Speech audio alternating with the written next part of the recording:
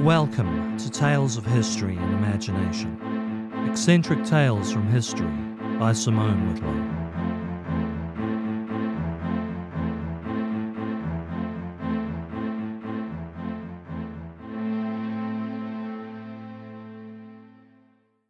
This is a quick edit, the date Monday 21st November. I put a script to bed during Transgender Awareness Week. My original intent was to highlight 2 points. First, that trans people have existed forever, as opposed to that garbage far-right take that we're an invention of postmodernists or cultural Marxists or whoever else they want to blame.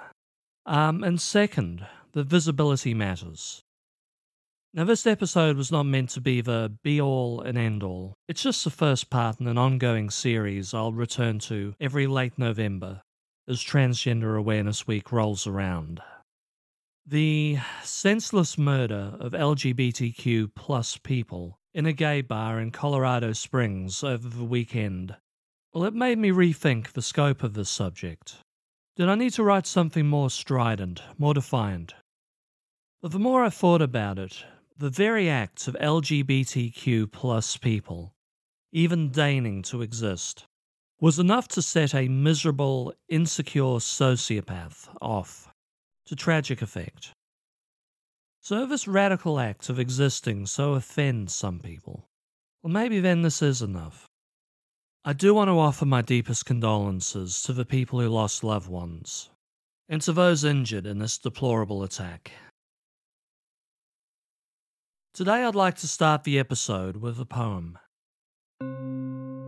Father in heaven, who did miracles for our ancestors with fire and water, you changed the fire of Chaldees so it would not burn hot. You changed Dinah in the womb of her mother to a girl. You changed the staff to a snake before 1,000,000 eyes. You changed Moses' hand to leprous white and the sea to dry land. In the desert you turned rock to water, hard flint to a fountain. Who would then turn me from a man to a woman? Were I only to have merited this, being so graced by your goodness? Thus wrote Kalonymus ben Kalonymus in Evan Bocan, 1322. Kalonymus ben Kalonymus was born to a well-to-do Jewish family in Arles, France, in 1286. They, and I should say up front, as far as we know, Kalonymus only ever presented as male to others. But given their poem, I don't think it terribly disrespectful to use a gender-neutral pronoun. So they it is. Kalonymus became a scholar, receiving an extensive education in theology and philosophy. Kalonymus distinguished himself as a translator of many of the classical Greek and Roman works that were brought to Europe during the Crusades. Their one true love, however, was satirical poetry. When it came to writing angry invectives on society, Kalonymus was said to be quite the pistol. Ibn Bocan is apparently an angry invective, raging against the comparatively easy life Jewish girls had compared to the boys. Girls got to be the homemakers, they got to play games. Boys only buried themselves dutifully in dusty old books, at least till they were old enough to go to work. They were burdened with all the responsibility, apparently, quoth Kalonymus. Woe to him who has male sons. Upon them a heavy yoke has been placed. Restrictions and constraints. But it doesn't quite read that way to me. When you take tone into account, there is a genuine mood of sadness and resignation. Kalonymus writes on, begging God to transform them into a woman before stating, if my Father in heaven has decreed upon me, and has marred me with such an immutable deformity, then I do not wish to remove it. Now, we don't know enough about the satirists to offer any diagnosis of them, and if we did, I'm certainly not the one to do it, I'm no psychologist. But the work is interesting, as whether it represented Kalonymus's feelings or not, It is certainly a representation of gender dysphoria. For centuries, this feeling of, to use Kalonymus's words, feeling maimed and deformed, is something millions of people have felt. Now, not all trans people feel gender dysphoria, but many do. It's worth knowing the UCLA think tank, the Williams Institute, estimates 0.6% of the population is transgender. Extrapolated over human history, this means many millions of trans people. Many have felt Kalonymus's discomfort, and many have begged to their God to change them too. Kalonymus, it appears, sees his condition as immutable, unchanging, unlike many today who have healthcare options. Kalonymus may feel powerless to the whims of a malevolent God they have been taught to love and worship. Can I understand why such a figure might turn their depression outwards? Into writing angry invectives at society? Well, yes, we see people like him still in this day and age. So presuming that Kalonymus Ben Kalonymus was who they appeared to be, did they have role models? Should they go look for them, someone who could have guided them to something that would have made them more happy? Well, the short answer is yes. We're going to take a quick look today at a few of those people. Much of their information has been lost to the whims of history, but yes, they existed.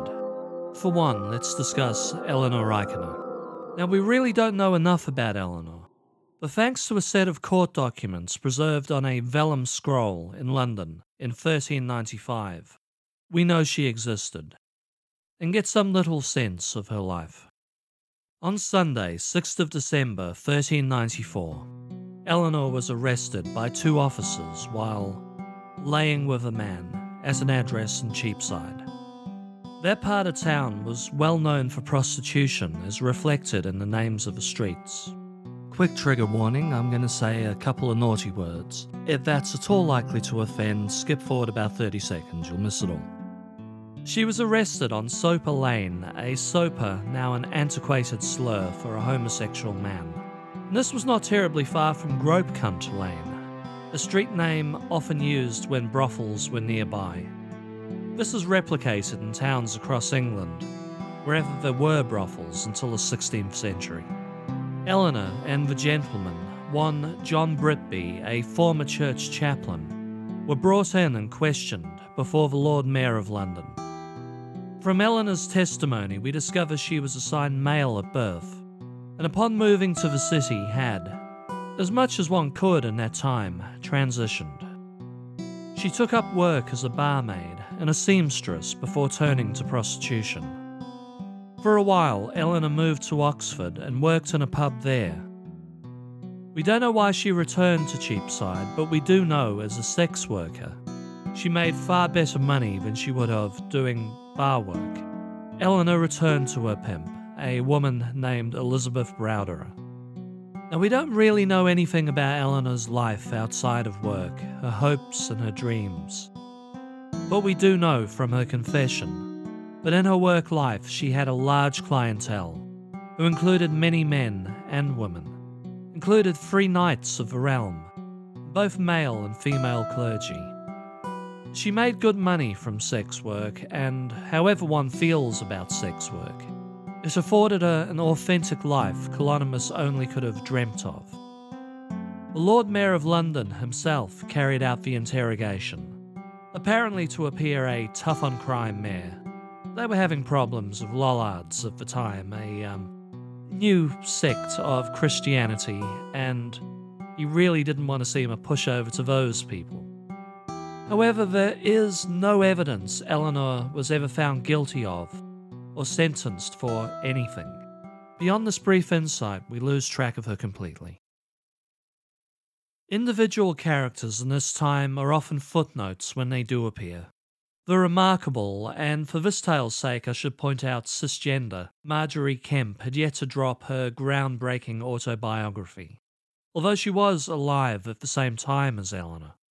Telling one's own truth before Margery was really not a thing people did.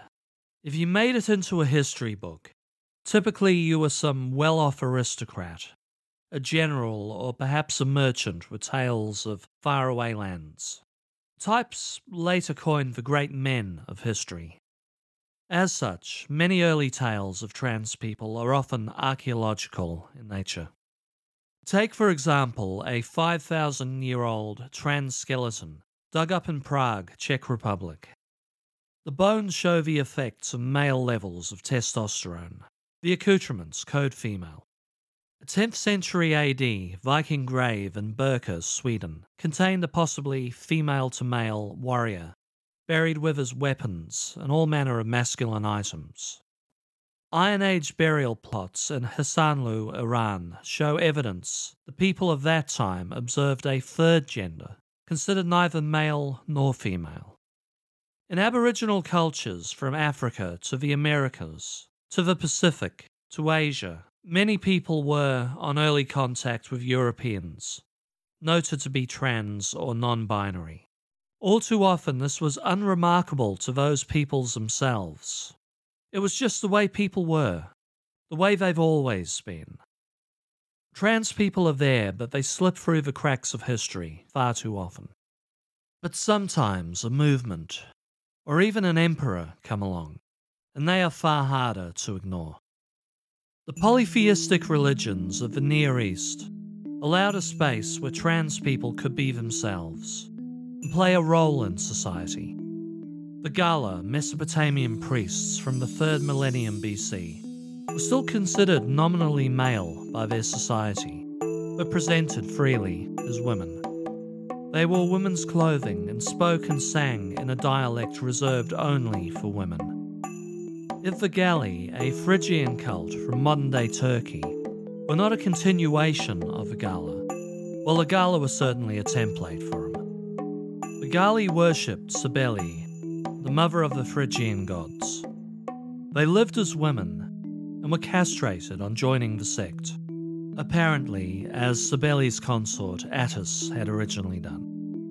One of the central icons of the religion was a black meteorite, kept in a temple in Phrygia. The Romans looted this meteorite while away fighting against Carthage in the Second Punic War. In 204 BC, the meteorite, a statue of Cybele, and a number of Galli priests were brought back to Rome. Cybele was quickly taken into the pantheon of Roman gods. Rome even added a national holiday for the deity, between April 4th and 10th, where the statue was paraded through the streets, flanked by Galli. A number of Romans, their gender expression forced underground by the stifling Roman culture, found a level of utility in this new religion, and became Galli. As with right-wing reactionaries in our time, the ascension of the Galli was met with a moral panic fed by conservative fury. These people, with their strange ways, were turning the world all topsy-turvy, apparently.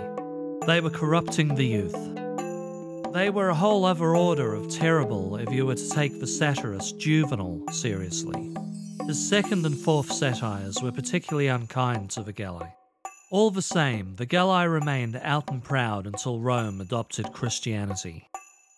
In the Council of Nicaea, May to August 325 AD, a meeting that set out many of the ground rules of Western Christianity, the first cab off the ranks was a prohibition on self-castration among the clergy. Speaking of Rome, Varius Avitus Bassianus is someone we should discuss. Born in Emesa, now Homs in Syria, a 14-year-old Varius was promoted from high priest of a temple to emperor of Rome in 218 AD. Renamed Elagabalus after her god Elagabal, a variation of the god Baal, while her reign wasn't terribly long or distinguished. Rather than invading the neighbours, Elagabalus spent most of her time throwing extravagant, hedonistic parties. At least one of these parties turned deadly, when a false ceiling fell away, deliberately dropping millions of rosebuds on the diners. Legend has it so many rosebuds fell on the diners, the people suffocated. Elagabalus executed generals and tried to enforce the worship of Elagabal as a state religion. She may have bigamously married a Greek athlete named Zoticus and a charioteer named Hierocles, all the while visiting bars and picking up random men. Now, some of this may well be propaganda to excuse her assassination at the hands of her own guards just 4 years into her reign. What is certain, however, Elagabalus wore women's clothing, wigs, and makeup, insisted on being addressed "milady," and approached several Roman surgeons with promises of ample reward if they could just develop a genital reassignment surgery for her. Elagabalus was a terrible person, not an ideal avatar for trans people everywhere. But as emperor, she was probably the most high-profile trans person in the ancient world. While we're in the ancient world, I have one final subject I'd like to discuss. It's a figure we've met before, never really discussed fully. You may recall Hypsicratea as Mithridates of Pontus's lover at the very end of his life.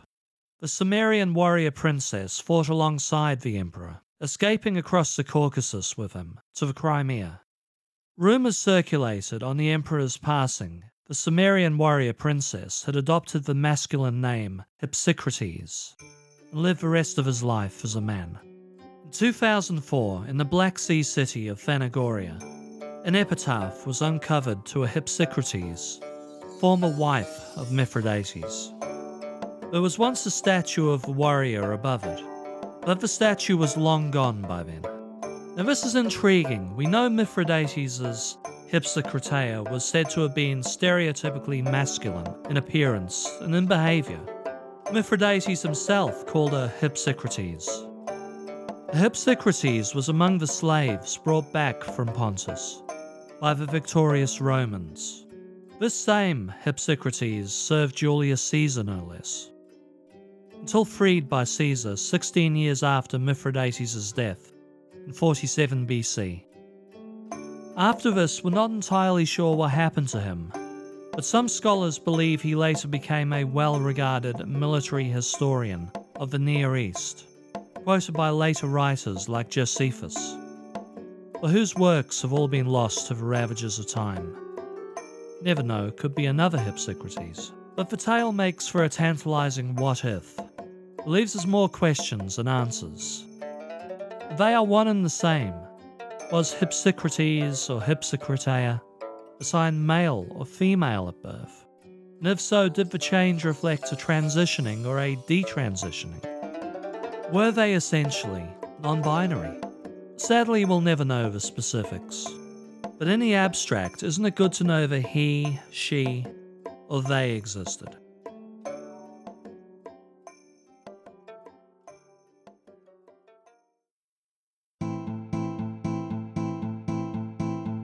Thank you for listening. This has been Tales of History and Imagination. All episodes written and narrated by me, Simone Whitlow.